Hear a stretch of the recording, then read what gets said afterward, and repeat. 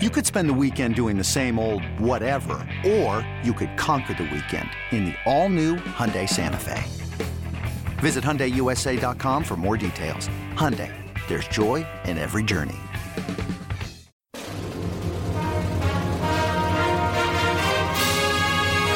Hey, Trojan fans, it's time to get into the huddle with the Peristyle Podcast. The Peristyle Podcast is your weekly ticket to USC football and recruiting news. Don't forget, you can download the podcast 24/7 at our website, peristylepodcast.com. And now, here's the host of the Peristyle Podcast, USCFootball.com publisher, Ryan Abraham. Hello, Trojan fans. Welcome to the Peristyle Podcast. On a Sunday, we have some actual college football, USC Trojan football to talk about today. Saturday night in the Coliseum, Week 0, USC opened the 2023 regular season against the San Jose State Spartans with a 28-point victory, 56-28 in the Coliseum. And we're going to talk with the coach, Harvey Hyde, about all that. You can follow him on Twitter at Coach Harvey Hyde or go to his website, harveyhyde.com, for all of his takes and content.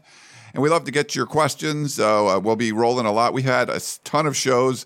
I think we had like 6 or 7 podcasts go up in this past week. So make sure you get your questions in. Specify who you want the podcast question to go to so we know where to ask it, because we do have a lot of shows and stuff going up. But podcast at uscfootball.com is the email address, or you can call or text us at 424-254-9141. And if you have the Apple Podcasting app, please follow us and leave a 5-star review with comments, feedback, suggestions. We got a couple new ones I want to get to like real quick before we jump into the show.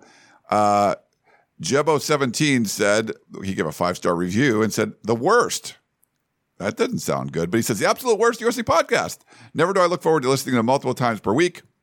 Never do I listen to every minute of every episode. Never do I enjoy every personality they have on their multiple shows. Like I said, the worst, with a winky emoji. So thanks for that. Jebo looks like he listens to all the shows. We appreciate that. We had a ton, like I said, go up this last week. And Westside 705 had a 5-star review that says it's a must listen for any USC fans. Love listening to the show every episode. These guys are always on point, offering fresh, mostly non-homer takes and insights. I listen to every episode that doesn't have what I don't want to hear on it. I love that they don't just cover football, but tap into Olympic sports as well. Fight on. So thank you, Westside 705 and Jebo17. Coach, I want to welcome you in and talk about what's going to go on for the rest of the season, what happened Saturday night. We got to get your takes on it all. How you doing today, sir? Hopefully you got some time to digest that game from Saturday night. No, I did. There was an early game, and I had a show during the game, whether you believe it or not, and was able to keep track of everything. It was an opening game, and when you have an opening game, we've talked about it before, you really don't know what to expect. You don't know if you're that good or they're that good. You've been hitting each other, and you think you've covered it all, and you hope your defense is ready to play, and big mistakes you can't have on the defensive side of the football. Your offense is all timing, call playing, taking advantage of what the defense is trying to do to you. And I sort of analyzed that as we went along, and I don't want to go and discuss the whole side of the game now one way or another. What I like to do, Ryan, is sort of answer some questions or have you ask me some questions. And then what I would do is break it down for you, if it's the running back or the quarterbacks or the overall offensive performance, and then get to the defense or special teams or people that really stood out or things like that, so we can be more specific. Okay? Yeah, Coach, that's great. I know you have a lot of insight there. I got some. We want to hone you in and talk about everything that's going on there. I just want to let people know, if you're listening on Sunday, we will have a live Tunnel Vision show on Sunday night, and the podcast will go up on this platform as well. But we will be live in studio. Shotgun, Chris Trevino, and Jack Smith will be doing the live Tunnel Vision show. So a lot of insights from all that. All those guys were at the game, as was I. What I want to start with, Coach, because we'll get to the offense, defense, special teams. We'll kind of get your thoughts. But in general, this was a 31-point spread. USC ends up going up by 35, giving up like a garbage touchdown, and then wins by 28. So it didn't cover the spread, but a resounding victory. The thing that was curious to me overall was I felt like my gut was I think USC is going to cover because they're going to come out and just really want to get the bad taste of the end of 2022 out of their mouth and just kind of boat race this team, which is a good team. I think San Jose State's good. I mean, you saw the quarterback was, very athletic, fast, 6-year guy. It's like, there's a lot of experience there. But the Lincoln Riley's approach was a little bit different. And I want to get your thoughts on this kind of overall approach. They used a lot of players throughout the game, not when things were out of hand every time. It felt more like an audition, like a scrimmage. If you look at the offense, everyone came out of the game except for Caleb Williams, Justin Dietich, and Jonah Monheim. They used different tackles. Even Monheim came out for a little bit. So maybe just two, maybe just Dietich was the only one that stayed in with Caleb Williams. They moved the running backs, tight ends, wide receivers, of course, but they were using, I think they had 3 different offensive line configurations in the first 4 drives. And then on defense, it was sort of the same thing. There was a lot of dudes. You played a lot of guys and, they would use these linebackers this drive and then this group of linebackers this drive. And he moved over to here and he moves over there. There were so much substitutions going on that it felt like you were trying. And Lincoln Riley talked about this. He's not really done something like this before, but you get a lot of tape on a lot of players. But this was happening before the game was out of hand. So I want to kind of get your overall thoughts on like the sort of, it was almost like hockey line substitutions that were going on where if you said, hey, we got to beat this team by 50 and we don't care about the future, you might have had a set lineup, But what you're doing is trying to make sure you have the right guys on the field later on in the season is my gut feeling about this.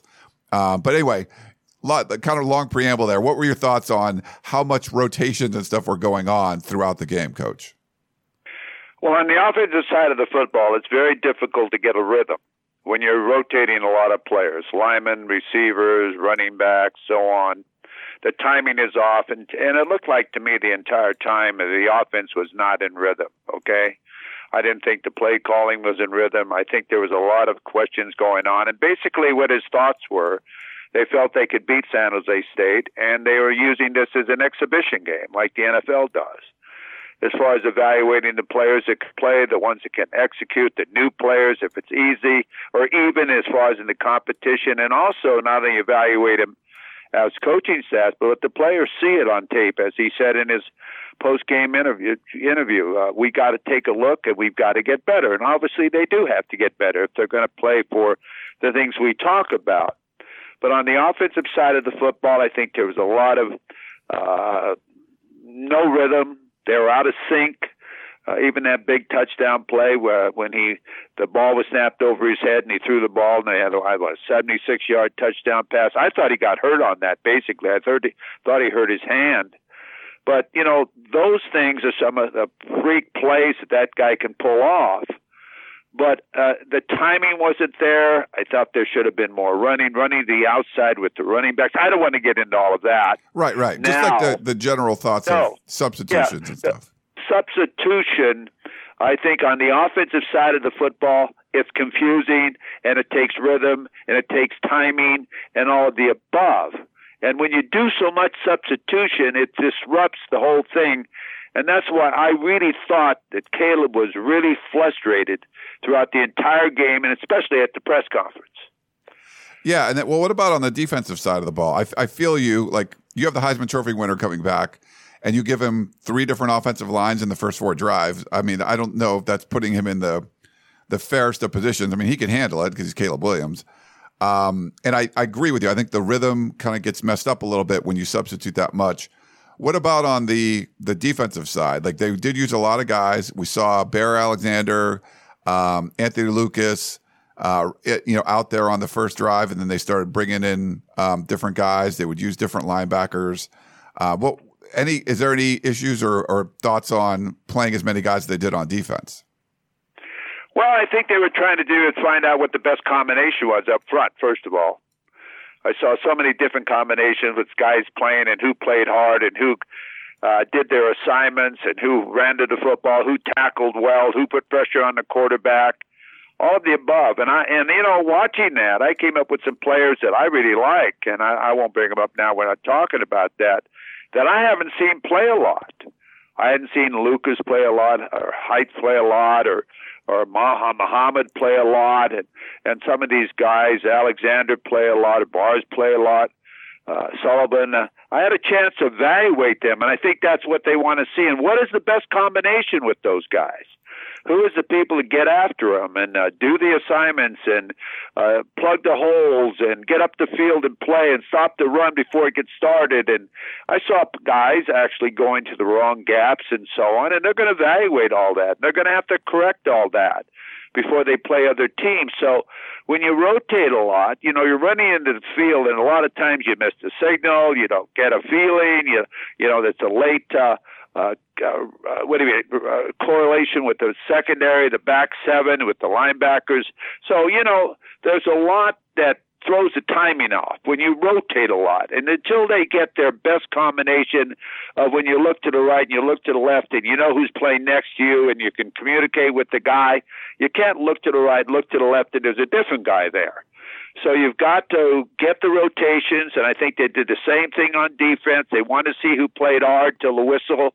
I think that's something they wanted to see on the defensive side. They wanted to see who could tackle. They wanted to see who didn't bust an assignment. And I think that's what they did on the defensive side of the football. Remember, the defense was on the field the entire first quarter. USC only had the ball one time in the first quarter. That's when they had their first drive and got their score. San Jose State was doing exactly what they wanted to do, keep the offense off the field early in the game. They had the ball 31 minutes to USC's 30 minutes or 29 minutes or whatever it was. So I think this is what happens both sides of the football.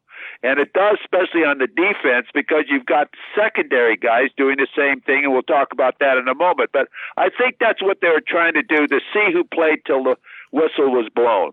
Yeah, no, I agree with you, Coach. It was just interesting. The approach was a little bit different. It was more about building for the future. Like you said, it was kind of like an exhibition game where you're like, okay, it's 21-14 at halftime, but we're going to win. It doesn't matter, but we're going to still play everybody. I mean, I feel like you put, some of the players in a more difficult position, but they definitely wanted to see. It seems like that was the MO. They want to see what the guys had. So we'll go down kind of by position. I mean, but the offensive, defense, and special teams. We'll start on the offensive side of the ball. They averaged almost 4.5 yards. 4.7 yards a carry, with sort of Austin Jones and Marshawn Lloyd leading the way. They combined for about 96 yards between the two of them. Wanted to get your thoughts on the run game. It's, those guys look good. We saw Quentin Joyner come in, get some carries too. But I feel like, there was times that it was good and there was times that it wasn't as great. But again, you're mixing up the offensive line. I think that makes it a little more difficult. It does. I think the guys want to play more. When you rotate them, they really don't have a chance to get the timing. We talk about that all the time, when you can run several plays in a row and get a feeling of what's going on the defensive side of the football. You always hear me talk about that. You've got to have a feeling. You've got to go more plays. You've got to get a feeling who's the number one guy, and he's got to be not only on the run, but on the pass and the whole thing. So it's difficult to really judge that, because you ran the ball 34 times, but one guy didn't get the majority of the carries. And I think sometimes you got to have a feeling at the majority of the carries. Now, I'm not saying those guys that carried the football didn't do a good job. Barlow, I still think, is a good football player. I mean, he runs the ball hard and does a great job, but so do the others. I would like to see more of a breakaway threat as far as when a guy hits it, he's gone. But again, you can't have it all, so they have more of the, I'm not going to say a Lindell White type of back, because it's a combination it's not a Reggie Bush type of backfield or an Anthony Davis type of backfield, but it's a all-around utility football team as far as their backs are concerned. They can catch the football. They can run the football. They do an adequate job. They've got to get down their pass blocking and the rules and recognizing defenses and so on, and they'll be good as long as they can average and move the football, and don't be afraid to run the football on first down so that it helps Caleb as far as the play action pass. You always hear me talk about that. You can protect him when they respect the run. If the defense does not respect the run, who are they going to try to stop? The Heisman Trophy winner. And they're going to go all out to do that. So you've got to make them believe, the defensive staff of the team you're going to play, they can run the football, and they're not afraid to do it to beat us. Yeah. No, I agree with you, Coach. And it ends up being pretty even. There was a team rush that's, basically Caleb Williams kneeling down, but 33, rushes. I think 2 of them were sacks in there, and then 33 passes. So that was pretty even. Let's go to the passing game a little bit. With Caleb Williams, he was 18 to 25, 278 yards, 4 touchdowns. Got sacked a couple of times, like I had mentioned. Spread her out a lot. There was 12 different receivers that caught balls. Deuce Robinson ended up getting 6 catches in his first game. Pretty crazy. But Zachariah Branch was the star. 4 catches on 4 targets. He had a touchdown reception, and then he also, we'll talk about in special teams what he was able to do. But Singer, his first touch was a touchdown. Good to see him. Brendan Rice had 1 catch. It was a touchdown. 4 catches from Mario Williams. Lake McCree got involved a little bit. Taj Washington had that huge broken play that turned into a touchdown, 76 yards, which is the longest of Caleb Williams' career when he kind of dropped the snap. And it was funny talking to Taj after the game. He didn't know that the snap was fumbled, Coach, and he was just running his route. And he felt the defender sort of looked into the backfield. And then, he said it's kind of difficult sometimes when you're open and the ball's coming to you. But, he made the catch and ran it in for the touchdown. So that was a huge play there. But, I think it could have been a little bit more efficient. Miller Moss came in, played a lot. He was 5 of 7 for 63 yards, and he had rushed in a touchdown, when the game was sort of out of hand. But what did you make of the passing game with so many different receivers getting into this one? Well, I said this on the tweets, as everyone knows if they follow me. Every quarter, at the end of the quarter, I tweet out what USC must do or must correct or whatever, or what I do more or whatever. And that's just follow me at Coach Harvey Hyde, at Coach Harvey Hyde. But see, if they just wanted to move the football, they run the spread, the complete spread, with no remaining backs, quick snap, throw slants, outs, corners, so on. San Jose could never stop them, okay? Never, because the receivers are so gifted. And when you spread the field, there's no way, it's impossible to stop all those people, I would think. But they didn't do that. So they came back in and they ran their regular, try to run their regular offense. But what I didn't like in the passing game, if you call it the combination of the run passing game, is all the option plays, run-pass options they gave to Caleb Williams. He's not going to last the season. He ran the football way too many times. I never allowed Randall Cunningham to do that in any way. And they were running the option pass to the right, option pass to the left, and he was getting harassed and hit, knocked down, and so on. And hey, he can't take that beating the entire year. All it takes is one time, and you've lost your quarterback. Not that Miller Moss didn't do a good job when he came in, but I didn't like him running the football that much. I didn't like it. But again, who am I to not like it or like it? But again, I'm going to protect him. You can't touch him. He hasn't been hit since the last Cotton Bowl, and here he is in his first game getting knocked around a lot, getting sacked twice. He got hit on the pass that he threw for a touchdown. He's running this option play to the right and the left that really, to me, looked pretty corny. It worked once, but, who am I to call it a corny play? If you want to stretch the defense and the running game, then get in a strong set or weak set or whatever you want to do with your running back and run tosses and run at their secondary guys and make their secondary guys tackle your backs outside and so on, or what you need to do, but not with my quarterback. No, I'm not going to do that with my quarterback. Now, I'm not telling you not to run him on the bootleg and so on when they're stopping everything, but I'd say make it an option run and pass. I'd rather have him pass than run. So that's what I didn't like about the passing game as far as as many times as he got hit. And, they were putting a rush on him, too.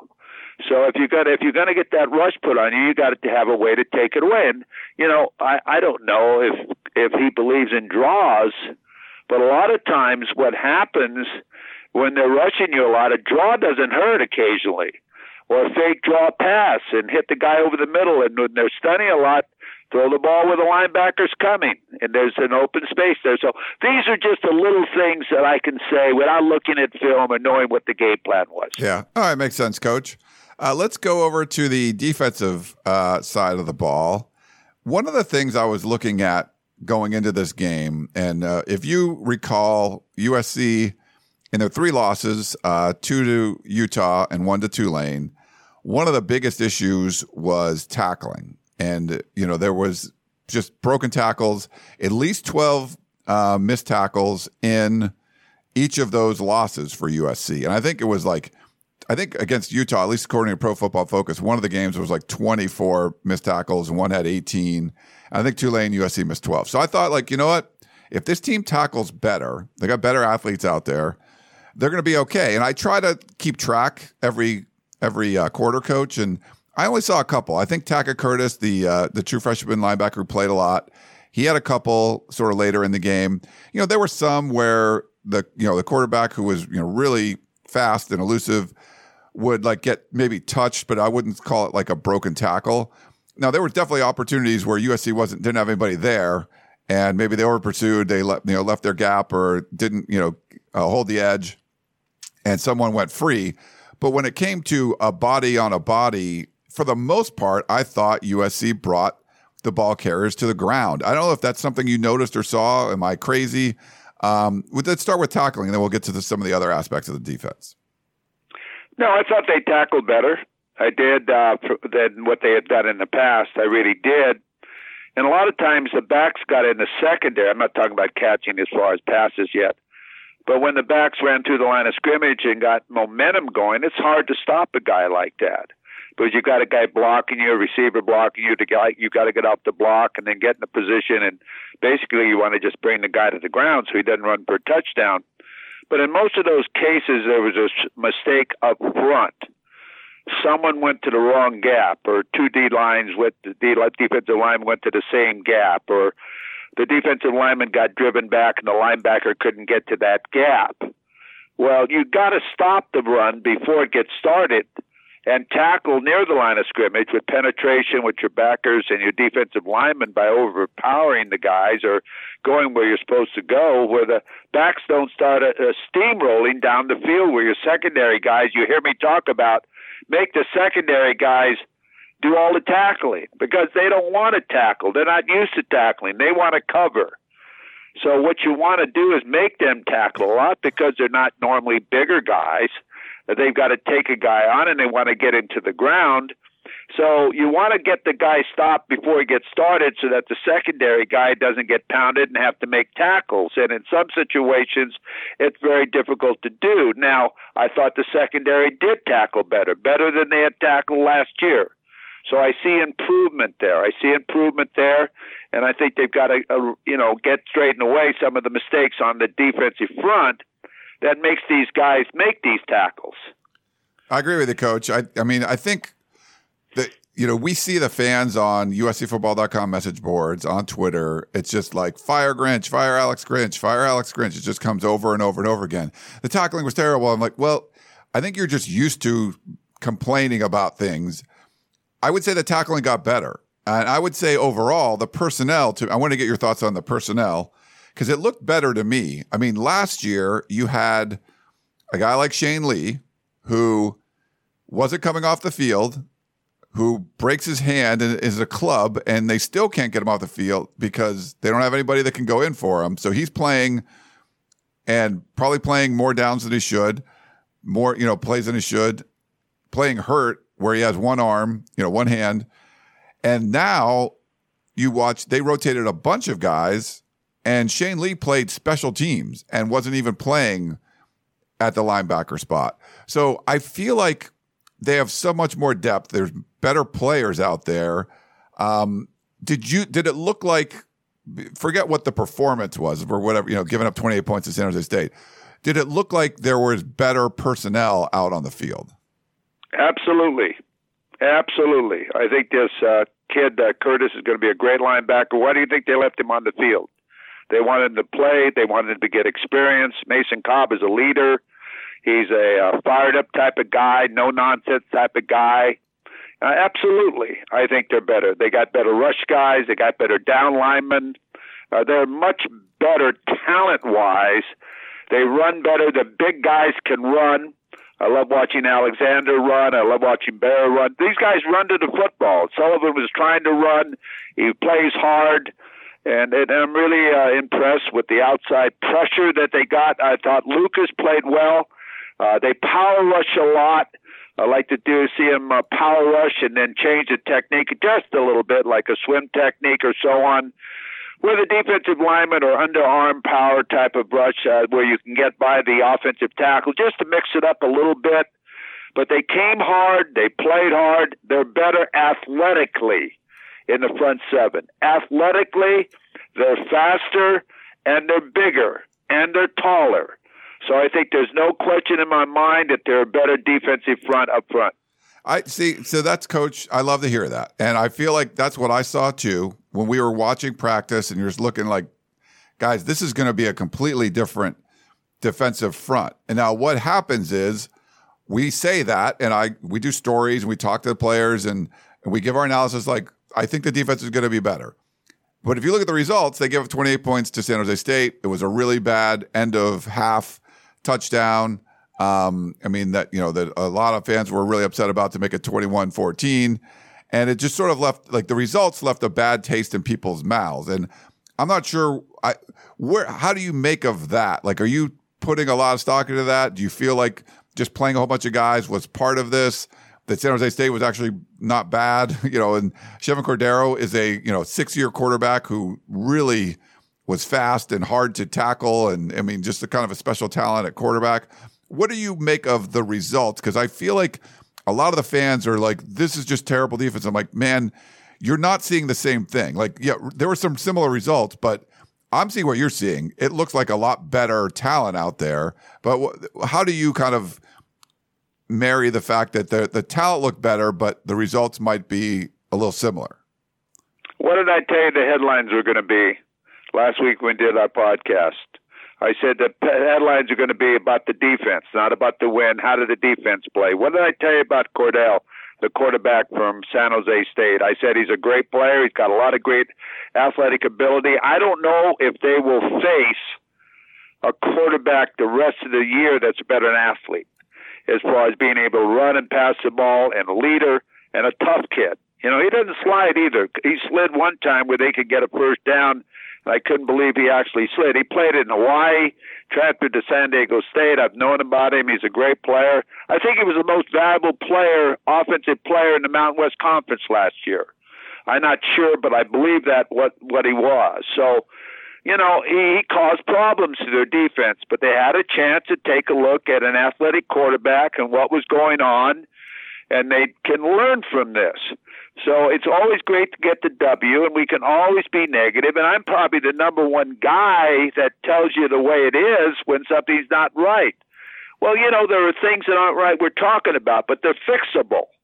They're fixable. It's not like, oh, my. I think last year I was saying, oh, my, I'm not quite sure the athletic ability's there. Oh, my. It was like, what do I always say? You can't coach a kid that can't play, but you can coach a kid that can play. And I think they've got some players that can play. It's now getting the right combination, making sure they don't make mistakes like they blew a couple secondary calls or whatever, and don't let it happen. And I think that's what they're going to be working on. I love that, Coach. I think that's great. And if the people that listen to the show, and some people don't like it, whatever it is, if you don't like our takes, or I think that both of us are trying to give it to you straight. And sometimes they'll get mad if they say, oh, you said this was going to be great and it wasn't, or whatever. you would be the first person, and even when I was more positive on some of the defensive stuff last year, you were the one that was saying, "Oh my!" Like you're like, "I'm not liking what I'm seeing."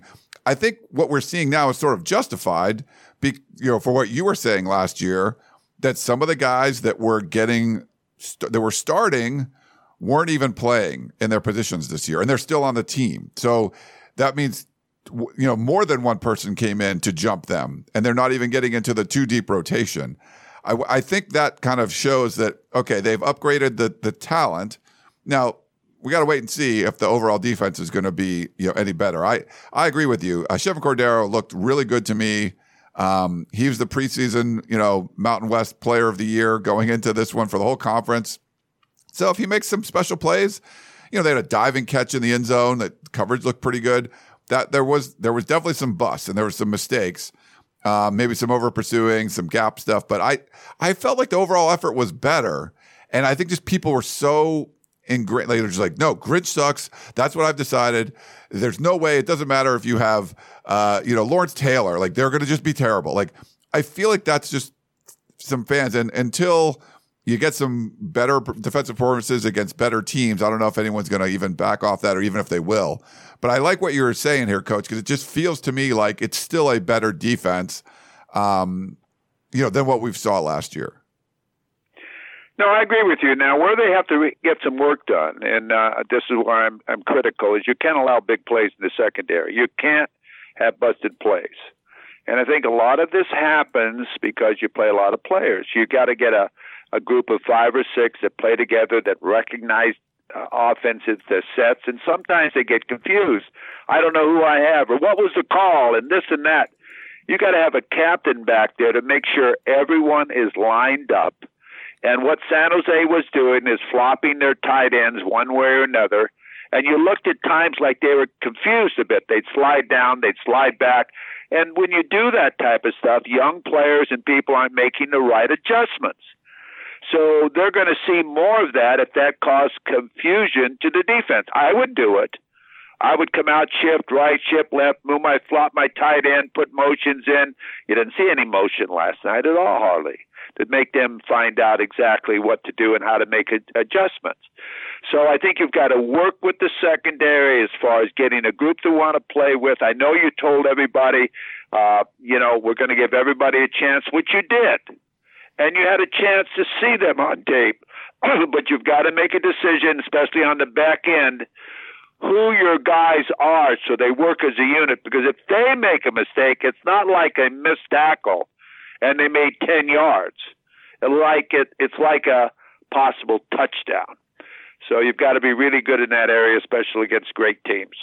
All right, let's move on to special teams. And this, I tweeted something about this, Coach.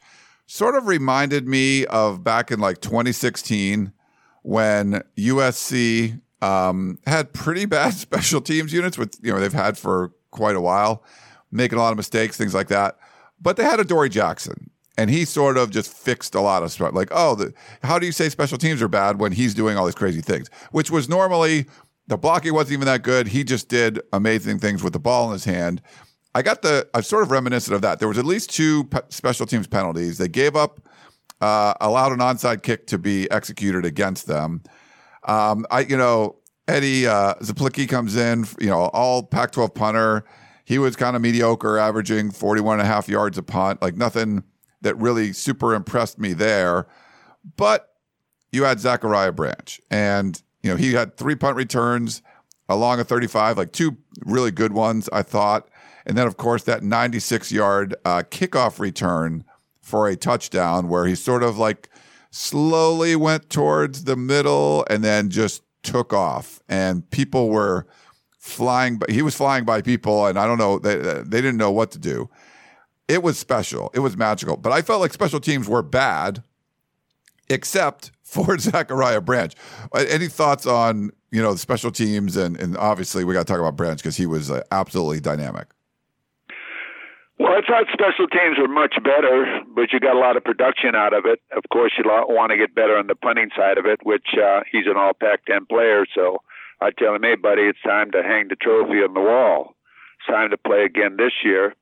We expect that type of performance for field position out of you and so on. I mean, you got to be honest with these kids. I saw Branch play in high school, many times.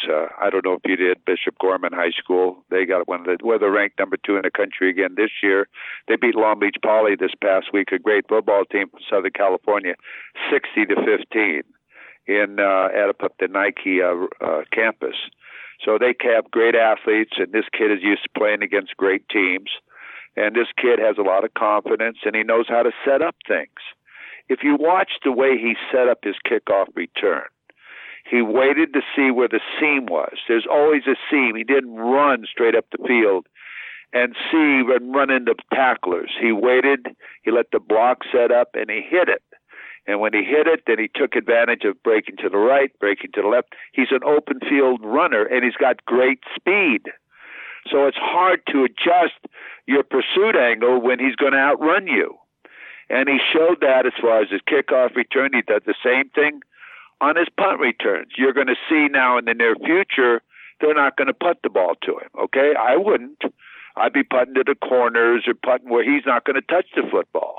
Or I'd be doing a different type of kickoff now to him where he's not going to touch the kickoff. Or it's going to be a bouncing type of kickoff to the corner by the flag where he can't set it up, and the goal and the sideline is all defensive players, so he's going to have to run back to the wide side, and I'm going to take advantage of the sideline as far as covering the kickoff. So you're going to see a lot of this happen, but it's exciting. Every time he touches the football, there's a possibility for him to break it for a score. And that's something that USC has lacked. Not that they haven't had great athletes, lacked the guy that puts it in afterburners, and he's gone. No matter what your angle is, he is gone. And this is a dangerous guy that you're going to have to see them cover them differently in the secondary, but you got to get him the football because he's so exciting to watch play that he's going to cause a real difficult situation for the defense. And special teams, I think it really ticked off Lincoln Riley last night when he called a timeout and told him about the onside kick, and then they still got the onside kick. I think that upset him was their onside kicking when the score is 58-26 and just run the play out or whatever you're going to do. And so he put the first defense back in there. So I don't know. That's just all part of it. Yeah, there's always ways to improve. Yeah. With Branch, I was coming down in the elevator chatting with Bill Plaschke of the LA Times after the game. And just, he was kind of talking about, who he reminds you of. And it's like, well, obviously Reggie Bush comes up, kind of a Dory Jackson. Zachariah Branch isn't as tall of a guy, but he's built, So it's sort of like more like a Dory side of like size, but like, built thick, like, thicker like a Reggie Bush, maybe not as tall as him. But the breakaway speed, the ability to shift and change directions without missing a beat, that's very Reggie-like, There was like this smoothness to what a Dory would do. But I don't know, how would you compare him to those two guys or anyone else? I mean, I've heard Tyreek Hill a bunch. He's his own player, but how would you, any kind of comparison for Zachariah Branch? He wants to be Zachariah. He doesn't want to be Zachariah Branch. My apologies. I don't know who I'd compare him with at USC. He's faster than the guys you're talking about. Now, Reggie Bush was fast, but this guy's got unbelievable speed. He's smoother. He runs with a long stride like O.J. Simpson. Got a long stride, can change directions on the field like O.J. Simpson. He isn't a cut back and forth type of back like Mike Garrett or Reggie Bush was. He wouldn't be a great probably running back. But he's got tremendous speed, and he knows how to run with the football and use the open field. He's real good at this, and he did this in high school. He did it in the high school All-American game. If you remember, he ran a kickoff back there for a touchdown. He's good at it, and he loves to do it. But to compare him, I don't know. I could compare him with guys of the past that Gale Sayers. He runs like Gale Sayers. I mean, these are names that you guys don't even know. Long Strider, Johnny Rogers from Nebraska. Players like that that took advantage of everything. When there was a seam, he hit it. And when you hit it, it's bye-bye, baby. You might as well run to the sideline because I'm going across that line down there where you get 6 points. Yeah, strike up the band. All right, well, let's take a quick break. We'll come back. We got a couple questions, and we'll get some final thoughts on USC's 56-28 win over San Jose State. Back in a minute.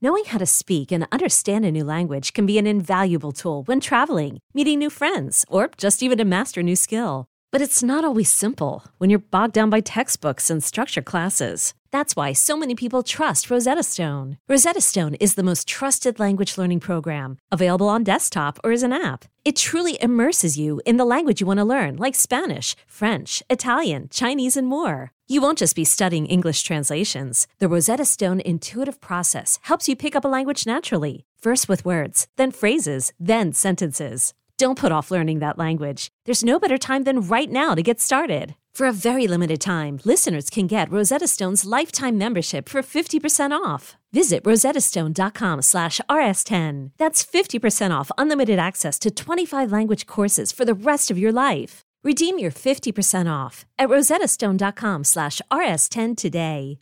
Hiring for your small business? If you're not looking for professionals on LinkedIn, you're looking in the wrong place. That's like looking for your car keys in a fish tank.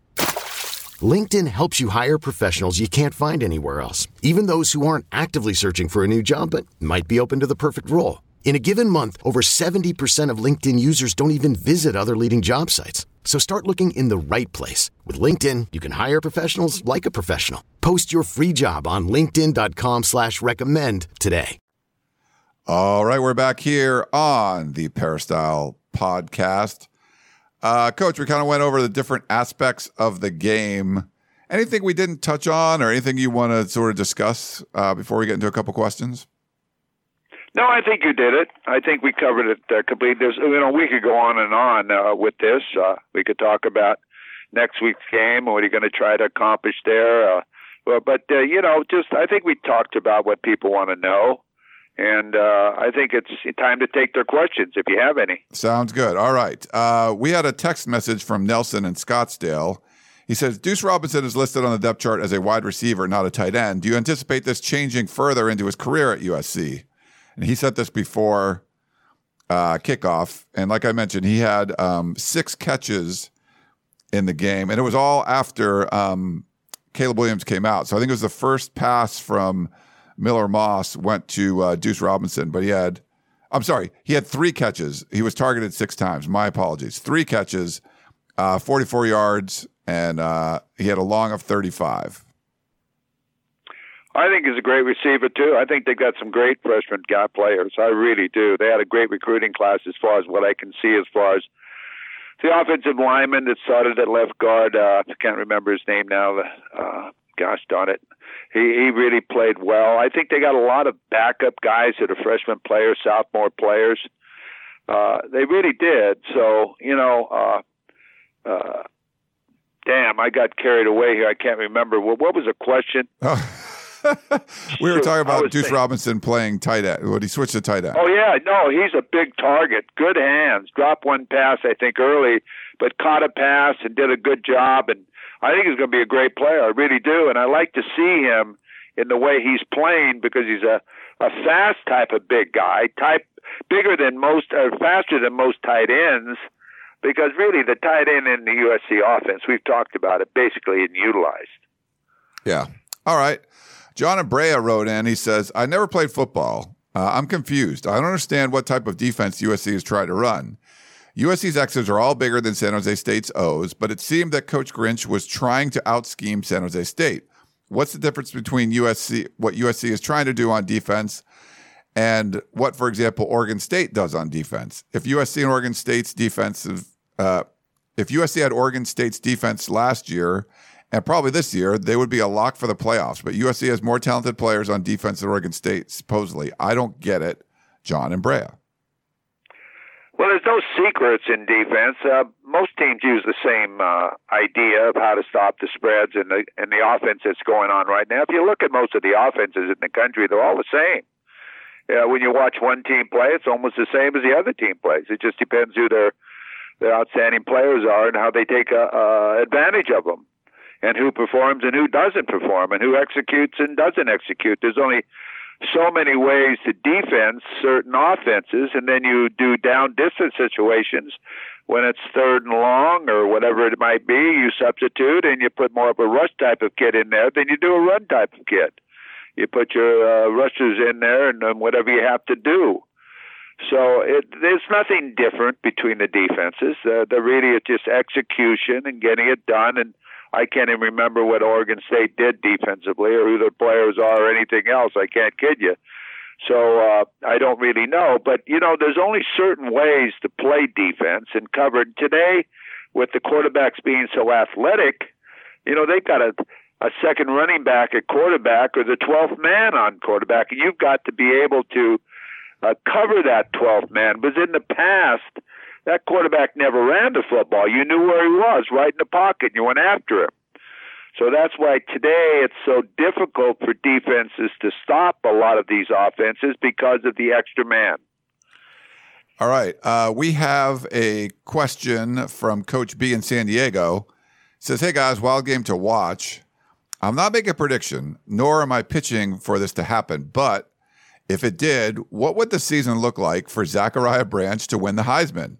With 250 all-purpose yards each week and 2 TDs each week, do it if most of those yards were for returns. It almost worked for Christian McCaffrey, but he was a running back and had huge receiving numbers, running numbers and return numbers. I think, if you were like in the 200 all-purpose yards, 250 per game and a couple of touchdowns. I mean, you're going to have some massive numbers there. But I think he would probably have to be involved in the actual it couldn't just about be returns. It would have to be on the offense more. And I don't think he's going to get as many return opportunities like you were saying.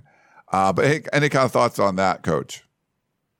Yes, if that game would have been nothing against the Pac-12 network, but if that game would have been a national type of broadcast on ABC, CBS, or ESPN, he'd have got a lot of raise. They've been talking about it. They would be talking about who the number one candidate is for the Heisman Trophy. Probably him if he continued it. I'm going to be honest with you. I think that was the most tremendous performance of college football in 0 week. I mean, I know there were other players that had a great week, but I think as a newcomer to college football, I think he rang the bell. I think he really did. And I think he's going to be an exciting player. And I think television is going to want to have him on, along with the Heisman Trophy winner and him. I think they're going to want to have him on. And I don't know if they've selected all the television times or not. But here's a guy I want to expose to my national broadcast, because if I give the right publicity to this kid, and it's hard to push two kids on the same team for the Heisman Trophy. But right now, USC's got that problem after 0 week. So I'm going to give you some context. So 2015 is when Christian McCaffrey broke Barry Sanders' NCAA record of 3,250 all-purpose yards. He had 3,864 all-purpose yards. And did not win the Heisman. Now, he was at Stanford, if a USC player does that, but he ran for over 2,000 yards, averaging 6 yards a carry. He had 645 yards receiving, 130 in punt returns, but he had over 1,000 kickoff return yards. So, 3,864 all-purpose yards. Pretty ridiculous. And he didn't win the Heisman, which was a travesty, but a lot of it is just no one saw him play. No, let me just comment on that. Yeah. Another player that didn't win the Heisman is Anthony Davis. That should have won the Anthony Davis. They voted before Anthony Davis had his game against Notre Dame, so he changed that voting system. I think Christian McCaffrey should have been the Heisman Trophy winner. And I don't know who won it, so I'm not talking against anybody. It was Derrick Henry, I believe, that year. Who did? I think it was Derrick Henry, if I'm not mistaken. Yeah. All right. Nobody surpassed what he did that year for that Stanford football team. I saw the Rose Bowl game On the first play of the Rose Bowl game, they hit him on a slot pass, and he goes all the way for a touchdown. And I'm telling you, he can run as fast as he needs to run. And he scored a touchdown. That's what convinced me what a great athlete and football player he was. He did a great, great job. And Anthony Davis, I mean, what a great player he was. He returned punts. He kicked off. Can you imagine he kicked off? He threw passes. He was a quarterback in high school, so he had an arm. I mean, unbelievable. I saw him yesterday at the California High School Hall of Fame, along with Dennis Smith and Ronnie Lott and everybody they're having in the Rose Bowl. They cut the ribbons yesterday. And unbelievable when you think about guys that have not won the Heisman Trophy, that should possibly have won the Heisman Trophy. Not the other guys weren't great, but man, how can you bypass these guys? Yeah. All right, we got a couple more. We'll let you go. Sergeant Rodney Strong says, welcome to the 2023 season, boys. I'm excited to see this season start off with a 56-28 win against San Jose State. But boy, let me tell you, this defense frustrates the sugar honey iced tea out of me. That's really frustrating, it sounds like. We are making some of the boneheaded plays, and if our some of the same boneheaded plays, and if our defense plays like this against Oregon or Washington, we will probably lose that game. Am I too harsh with my assessment of the defense, with it only being game one, or are other people frustrated like I am with our defense? Thank you, boys, for your hard work. Looking forward to an amazing and informative season from you all. Fight on, from Sergeant Strong. Well, Sergeant, it's good to have you back, and let me put it to you this way. Now it comes down to coaching. We've evaluated the personnel. Now let's see what happens before we just jump ahead too far. We all have evaluated what our thoughts are.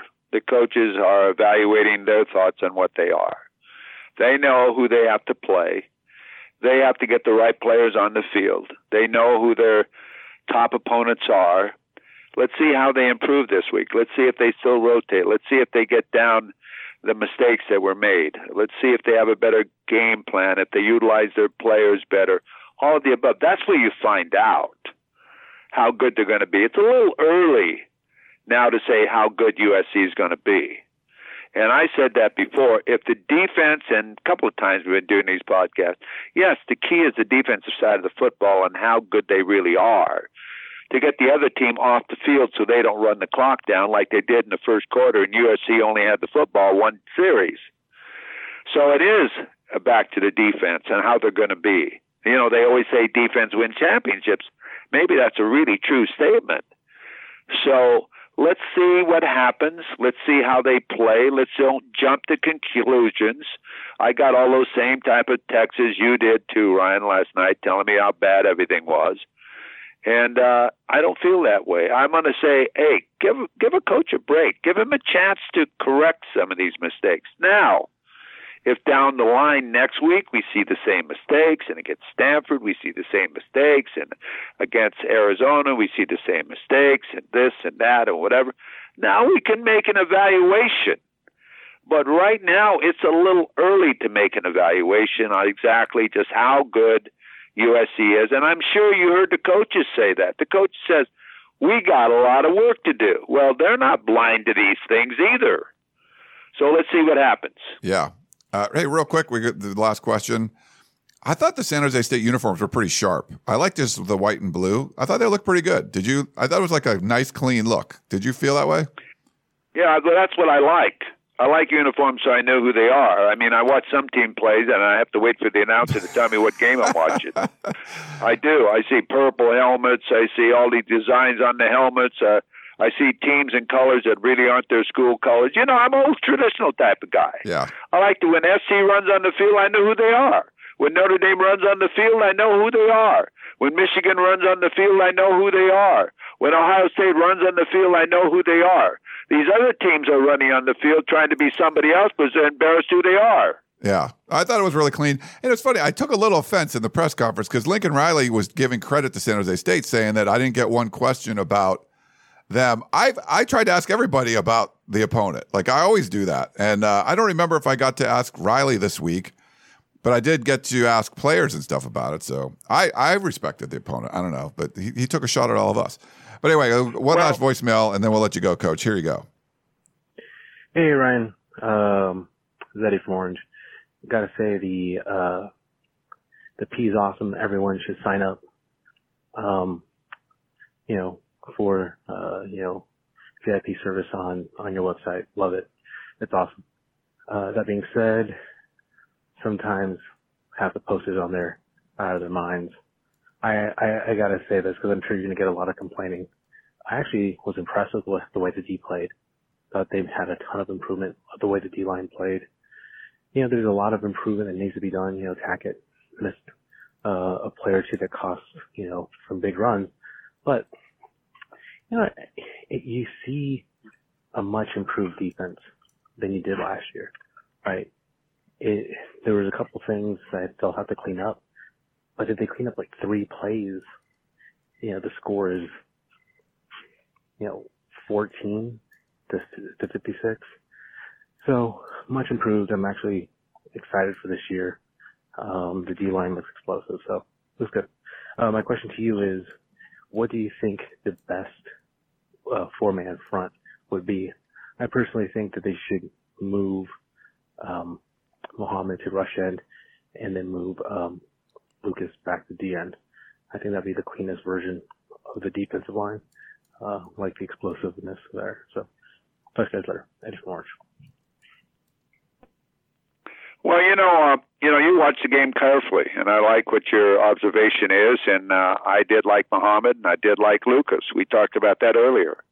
I think they got out to the football. They did come across the line of scrimmage and cause problems, and you need to do that. Now you got to get the big guys up front to get back there too, and make the guy step up in the pocket. And if he steps up in the pocket, then the big guys get him. Got to keep him, contained and do the things you need to do.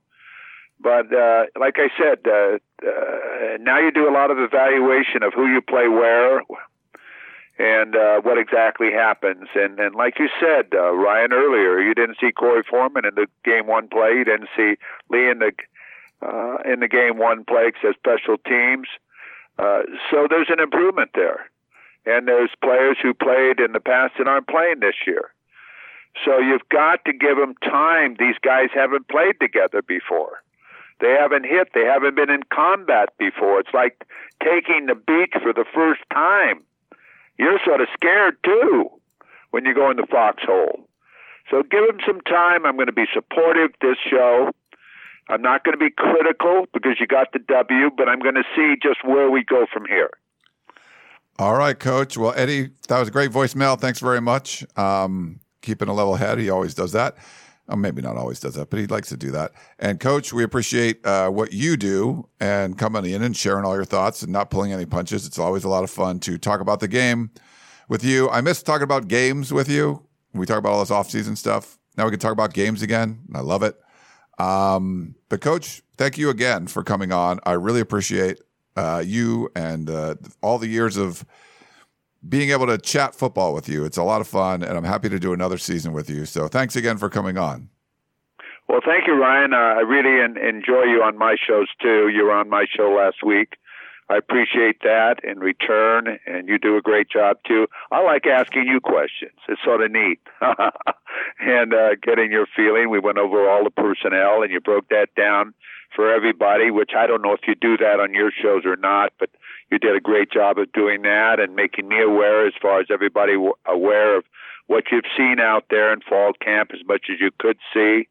And again, I'm going to be starting, if you don't mind me to cross-promote a little bit, I'm going to be starting my show on Sunday morning, starting next Sunday on AM 8:30, which is the Angel Station. I'll be on at 10 o'clock, 10 to 12 on September the 3rd, and we'll be talking about that. And also, you and I will be doing podcasts the entire football season without commercials, Ryan.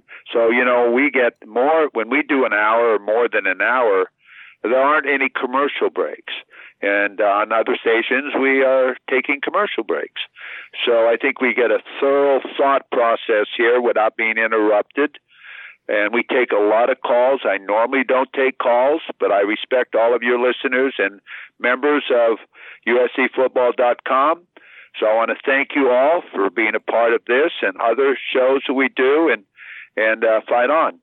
All right, Coach. Thanks again. Thanks, everyone, for tuning in to this episode of the Peristyle Podcast. We got a lot more coming up the whole rest of the week, so make sure you check out uscfootball.com for that. We actually have a special going on. If you want to join VIP membership, it's half off, 50% off. So it ends up being like it's like $4.50 a month or something. It is completely cheap. You're going to love it. Make sure you get in there. Eddie from Orange talked about the P. That's the Peristyle, our premium message board, which is absolutely going off and crazy, and a lot of fun. And a lot of good informed posters. A lot of people just really upset and venting, but there's a lot of going on over there at the Peristyle. So if you're not a member, this is a perfect time to do it because you can get it for half off, and it is well worth it. You will love it. So thanks for the coach. Ron. No, wait a minute. Let me interrupt. Sure. Hey, listeners, that's a 1 cup of coffee, okay? 1 cup of coffee to listen to the website, okay? USCfootball.com. Yeah. Come on, get off your wallet. It's time to enjoy the college football season. Okay, that's all I had to say. Thanks, Coach. And thanks, everyone, for listening. Hope you enjoyed the show, and we will talk to you next time. You've been listening to the Peristyle Podcast, presented by USCfootball.com. Be sure to tune in next week for the latest news on Trojan football and recruiting. And don't forget, you can automatically download the podcast directly to your smartphone or tablet for free. Just click the iTunes link on peristylepodcast.com or search for Peristyle Podcast at the iTunes Music Store.